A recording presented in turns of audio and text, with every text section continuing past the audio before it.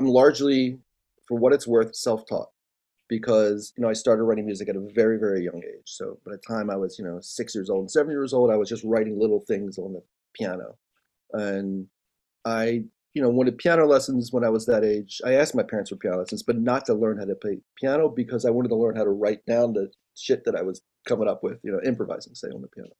So this is how I grew up, like, and then learning how to play piano and always writing. I honestly thought everybody did that. I had no clue that that was something different. Like if you took violin lessons, you played violin and you didn't write your own music, like why? Like it's so much more fun to write music. Why don't you do that? I really had no clue until I was like a junior, senior in high school and talking with my piano teacher because he was always helping me with the stuff I write. He says, you really should, really, really, really should take composition lessons. And I'm like, composition lessons? Like, what's that? I'm taking piano lessons with you. Isn't that what it's all about? Like, what? I didn't understand. He was like, no, you can actually take composition lessons. In fact, you can major in composition in college. He goes, and I kind of think that's what you should do. And my head exploded. I'm like, I didn't understand. Like, so, and that's when at that moment, he told me, and we had this conversation, like, yeah, not every kid that comes in here writes their own music. That's something different. And I think you should concentrate on it. So for me, by the time I got to college, I went to Eastman for my undergrad. I was already sort of had been doing my thing for a while. And I think my teachers that I had helped me write the music that I was writing. I had really, really good people with that. I didn't have a lot of teachers like what you just said. You should take out every third, eighth note and make it a whatever. I think teachers, people like Sam Adler, it's like in that first 4 years, people like that and Schwantner were really trying to help me figure out what I was doing and what I was trying to say because I already had kind of a foothold in it. So I saw everything that was going on, and I think when I did have people, when I did have some teachers try to like influence, like what you just said, I literally tried it and then ignored it and threw it away. Like, okay, here it is, and then like that's it. Like it just wasn't me. I was so freaking arrogant, really arrogant that I thought I knew what I was doing, and that's all I was going to do. I kind of ignored everything, and in a way, it protected me from all that because it kind of kept me true to what I was doing. Later, I realized how I screwed up, and I should have listened to all of my teachers much more dearly when they tried to sort of help me, sort of expand. But then I got even older and I realized, no, I was really protecting myself from all the shit that was about to, like everyone else kind of went through. It's such a strange journey, right? It's not normal. It's not the usual path that most composers take in this country. I just love that you were just doing it naturally, and had, of course, this is what I'm going to pursue. Of course, this is what I'm going to do. And then the fact that you kept doing what you were doing, through all the style wars and all the nonsense that was going on, that thankfully is more or less over now. I think it's really fantastic.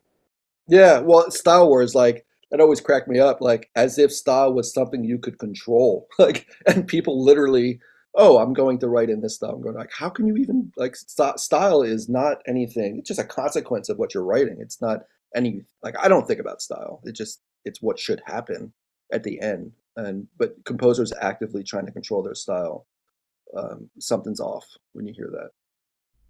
Welcome to Relevant Tones. I'm Seth Bosted. We're hearing part of my conversation with composer Mark Melitz.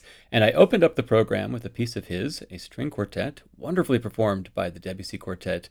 That's from String Quartet number 3, subtitled Tapas, which, as you might imagine, consists of very short movements, and we heard movement 7. I'll return to that quartet and play a lot of other music by Mark on the program today. One thing is for certain, and that's that Mark is a very prolific composer. You've written a lot of music. Do you think a lot about, whether or not you're repeating yourself, how you stay true to your voice, but also develop? Like, how do you think that through? Oh, so that's a mind game. And there's probably if maybe you can be my therapist for a moment, help me figure this out. So I feel like everything I write needs to be completely different from the last thing that I wrote. And I honestly think that. So as I'm writing something, I'm like, oh, feel like I'm doing something very new. I will borrow techniques that I've done. I know this worked in this piece. I'm going to try and vary it. If I try to do the same thing, if I have a piece that was successful and it worked, and I try to write it again as I used to do, I fail.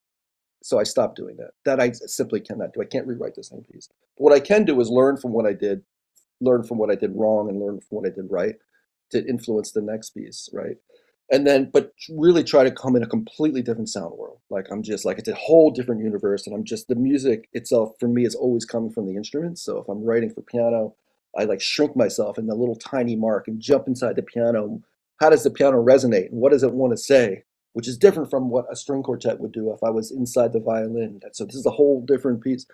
And then something will be played, and I had this interesting experience where someone came up to me who hadn't heard my music in a long time. She was a friend from many years ago, and she happened to be at this concert. And she came up to me after the concert, after not hearing my music for several years, and said, "Hey, your piece was great, and I knew it was yours without looking at the program." And I'm like, "How?" She goes, "Because it sounded like you."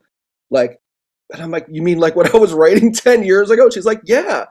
So the reality is, it's actually not that different. Like I really feel it is, and I've convinced myself it is. But if I pull myself out, it's still in the world of what I write.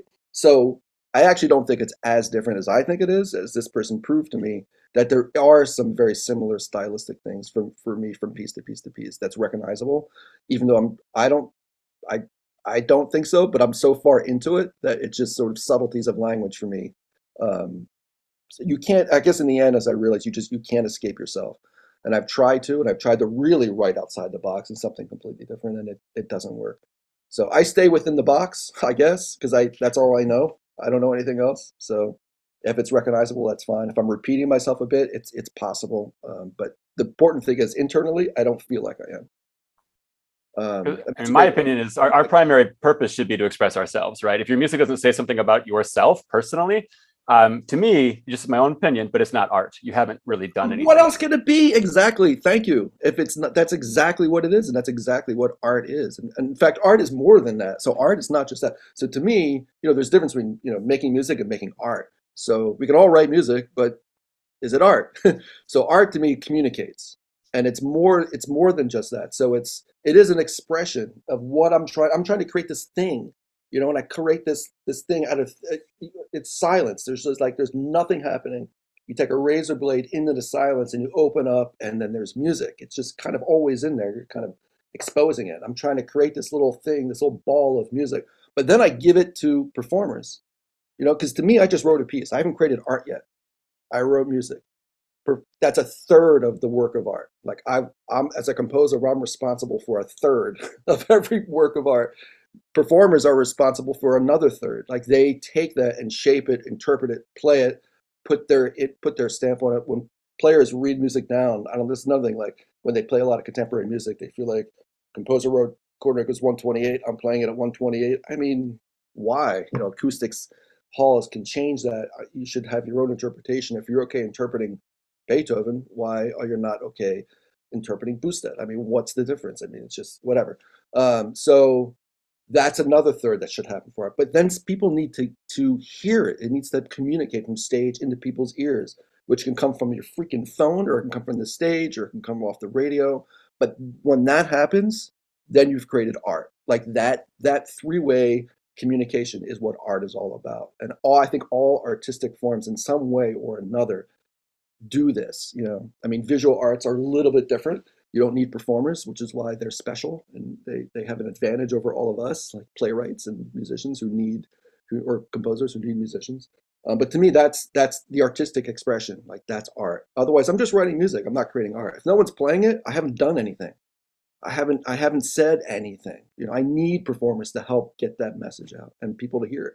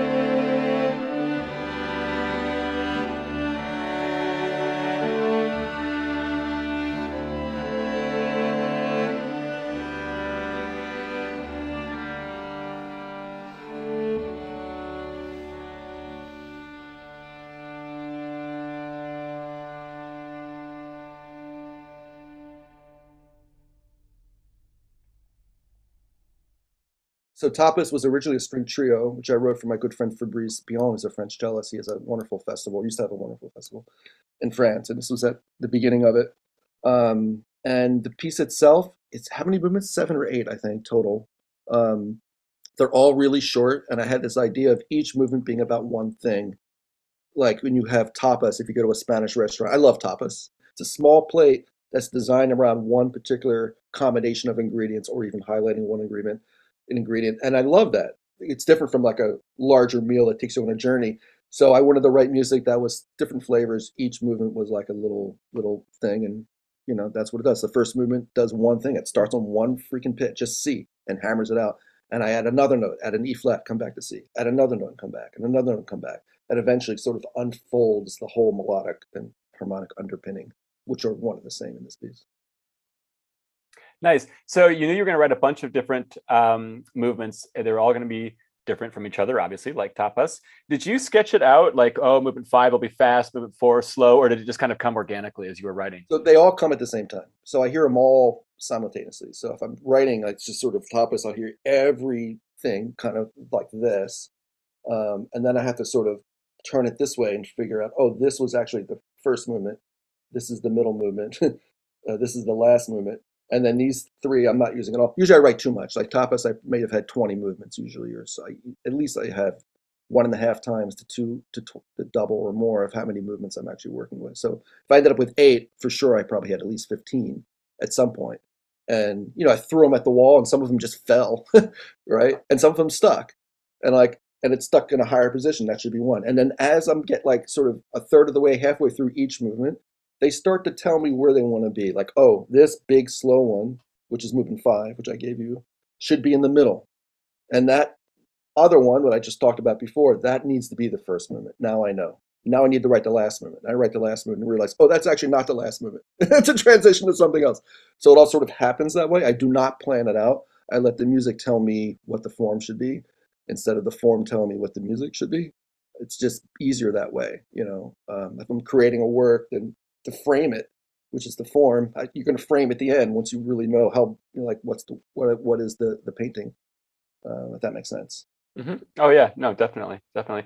I like the description too about hammering out C and then adding the E flat, and a lot of the music of yours that I've heard is kind of motivic in that way. Is that a fair characterization? Totally. Absolutely, totally. Little cells, little games that I like to play, little mathematical things where you take a little group of notes and play with it, turn it upside down, backwards, inside out, and super Mozart and super Bach. It's just very, not to compare, but I'm just saying the idea of playing with motivic stuff is, I think a lot of composers, it's fun. It's like playing, and maybe that's part of the reason it's fun to play, because it's fun to write. I don't know, but the idea of fun is in there for sure.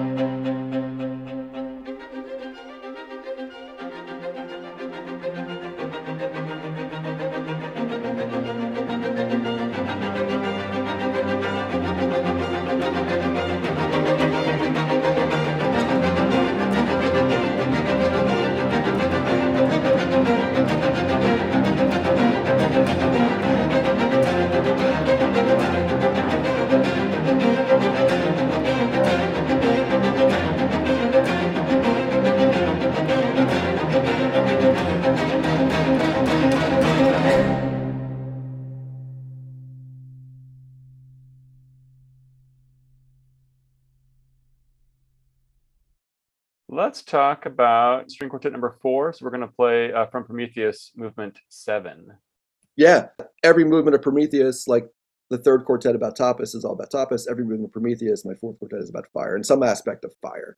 So there's like the movement I gave you is sort of like the forest fire that just sort of takes over and kind of rips through the forest, doesn't care. It's super happy because it's just eating trees. And to a forest fire, this is what it does. And it's having a blast and it just kind of goes through. But there's all this destruction, in its path. It's completely oblivious to that.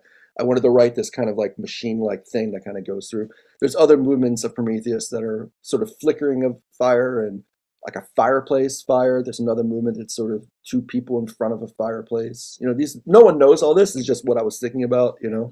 But each movement is sort of some aspect of fire. They're not all like big, ferocious. Sometimes they're kind of small, and small fires. But there's an aspect of fire in everything in Prometheus.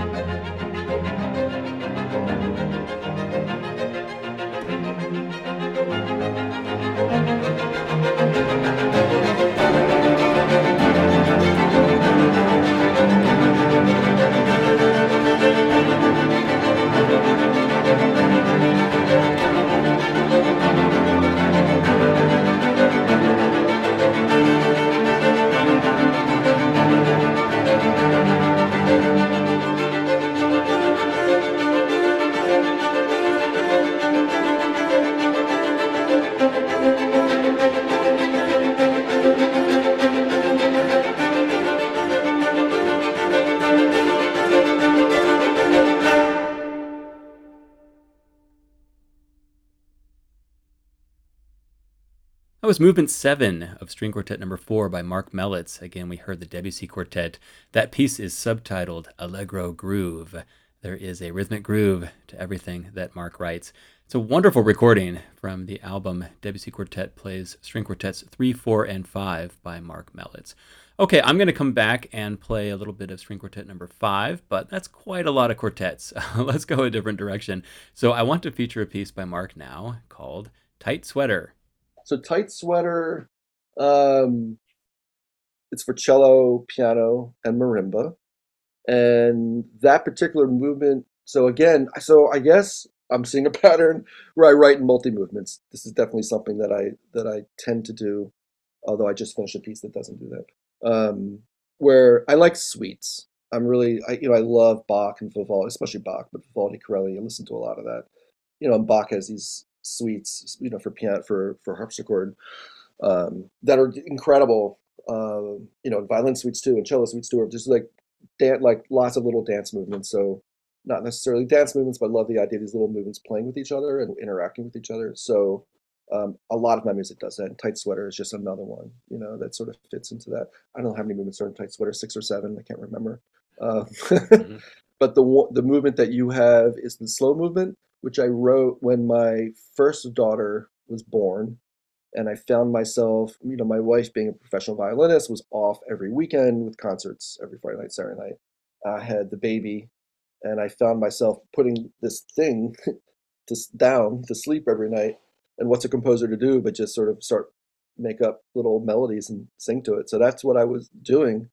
And then one night she was complaining. I was trying to put her down, and she was kind of squirming, and I was trying to figure out why. Because last night she was fine when I put her down, um, and then I realized I wonder if I can remember the melody I sang last night. So because I just make them up every night, right? So I kind of remembered it, sang it, and then she went right to bed. I'm like, oh my God. First of all, she's being a music critic. She doesn't like this one. And she wants that one from, so she, in that way, she made me sing the same melody every night for 6 weeks to put her down. So in that movement, which I wrote with her in my lap, so that's why it's really quiet. Um, that melody that I used to sing to her happens at the very, very, you'll hear it at the very, very end. It's almost like a play in the Brahms, the famous Brahms waltz, but there's a little um, kind of melody at the very end. That's the one that I would sing to her, and that kind of everything leads to that. Um, the cello carries the melody. I write music. I write a lot of melodic music, but I never write melodies. If that makes, I don't know if that's going to make sense, but I write harmony. So I feel that, like in this piece in particular, I wrote the harmonic scheme, and then, I write harmony first, and then melody kind of follows. So the harmony was always 4 bars, 8 bars in front of the melody. So as I'm writing it with my daughter in my lap, I'm sort of sketching out the harmony. Then I go back in and just pick out notes from the harmony and notes in the harmony and not in harmony that end up being the melody. And if it works well, then the melody kind of will just fall right into it and it's easy.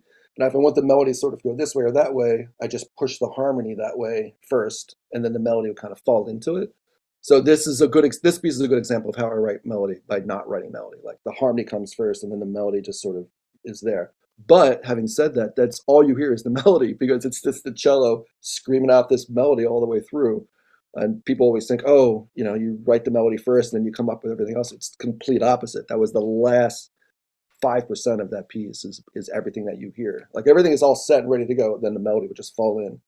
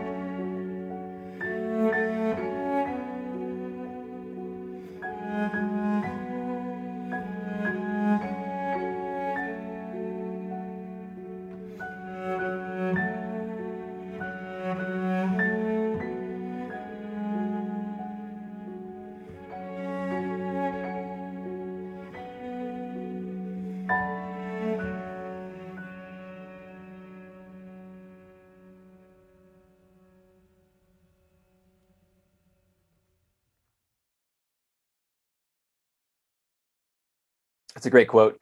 I write melodic music, but I don't write a lot of melodies. It's hard. I mean, every melody has an inherent harmony to it. Mm-hmm. And we don't think about it. It's like if you're just writing melody and you don't understand the harmony that's behind it, then you're not really writing melody. But that's, when I used to teach piano a long time ago, and if I had students that were, not interested very much anymore, I would always delve into composition and things.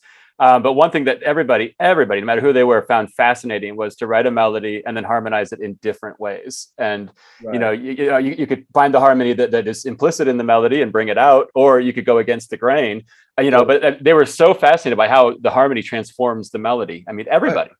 But that's the point, and that's what I'm trying to do. Only I just go to that first so that I can control the melody. So yeah, Smoke was written for New Music Detroit, and I was writing for Detroit and these Detroit musicians, and I don't know, man, the idea of Smoke just kept coming into the picture of just this hazy Detroit cover. I don't know. It just was there. So the music itself is I knew the musicians I was writing for, and I had worked with them a lot. People like Ian Ding and Eric Ronmark, and I just felt like I knew these guys and I knew what I could write for them. So I just kind of got into it. They have an electric guitar in the group, so there's a bit of a rock influence, because if you're going to write for electric guitar, being the instrument that it is, if you try to step away from the rock, influence that this guitar has had, then I think you're walking in the wrong direction. So I kind of walked straight into it and just grabbed the guitar and said, "This is what we're going to do." So it's definitely more, again, it's multiple movements, just like all the other pieces, and it's a very heavy guitar part.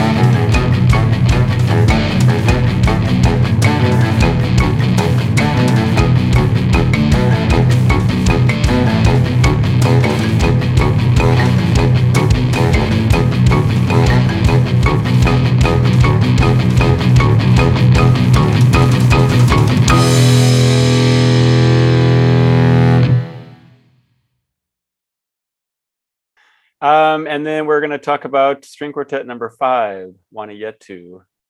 Yeah. So Movement 6. Wanayettu, that one is all about winter. I wrote this in the dead of winter, and that was one of the polar vortexes. I don't know how much time you spent in Chicago during that particular one, but we had this polar vortex, and Chicago doesn't, despite its reputation, doesn't really get that cold, but that particular winter it did. It was freaking freezing cold. And I work here in my studio. It's the back of our condo in the middle of the city, and we're right on an alley, which in the wintertime is absolutely spectacularly gorgeous. The whole thing is just covered with snow. But it also had this weird acoustic. Like you could hear people walking in the middle of the night, and just sort of like the snow would crack and it would kind of echo through the alley, which I thought was super cool. So that every movement of Wanayettu was about winter, extreme cold. Wanayettu is a Lakota term for winter, of which they actually have many, many, many terms. It's also like the calendar, as I understand, for that particular tribe was, often had to do with winter and sort of seasonal, like, and it was written for a group in Minnesota, and they were playing up where this Lakota tribe used to be, and I felt like I wanted to reference that.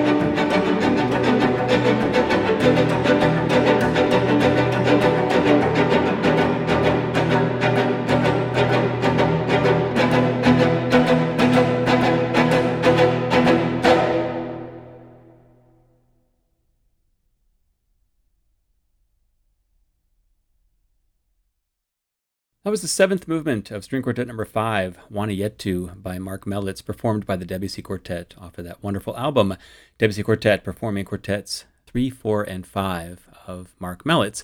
Let's turn to a chamber orchestra piece. This was actually commissioned by the Orpheus Chamber Ensemble. It's a multi-movement work. Here is a short movement from the work Brick.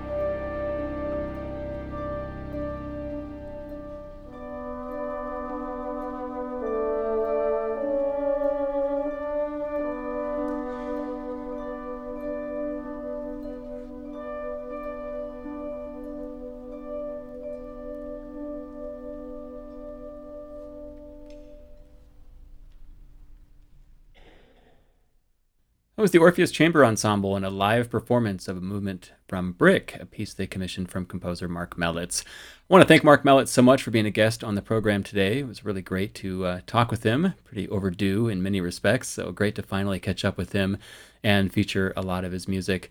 Check out Mark, M-A-R-C, Mellitz, anywhere you get your music. There's quite a lot of it to dive into. Relevant Tones is a production of Access Contemporary Music, a nonprofit organization with the mission of bringing musical creativity to life every day. Find out more at acmusic.org. For Relevant Tones, I'm Seth Boustead, and I'm going to take us out now with track 11, Machine 5, from the album Paranoid Cheese. Thanks so much for listening, and enjoy.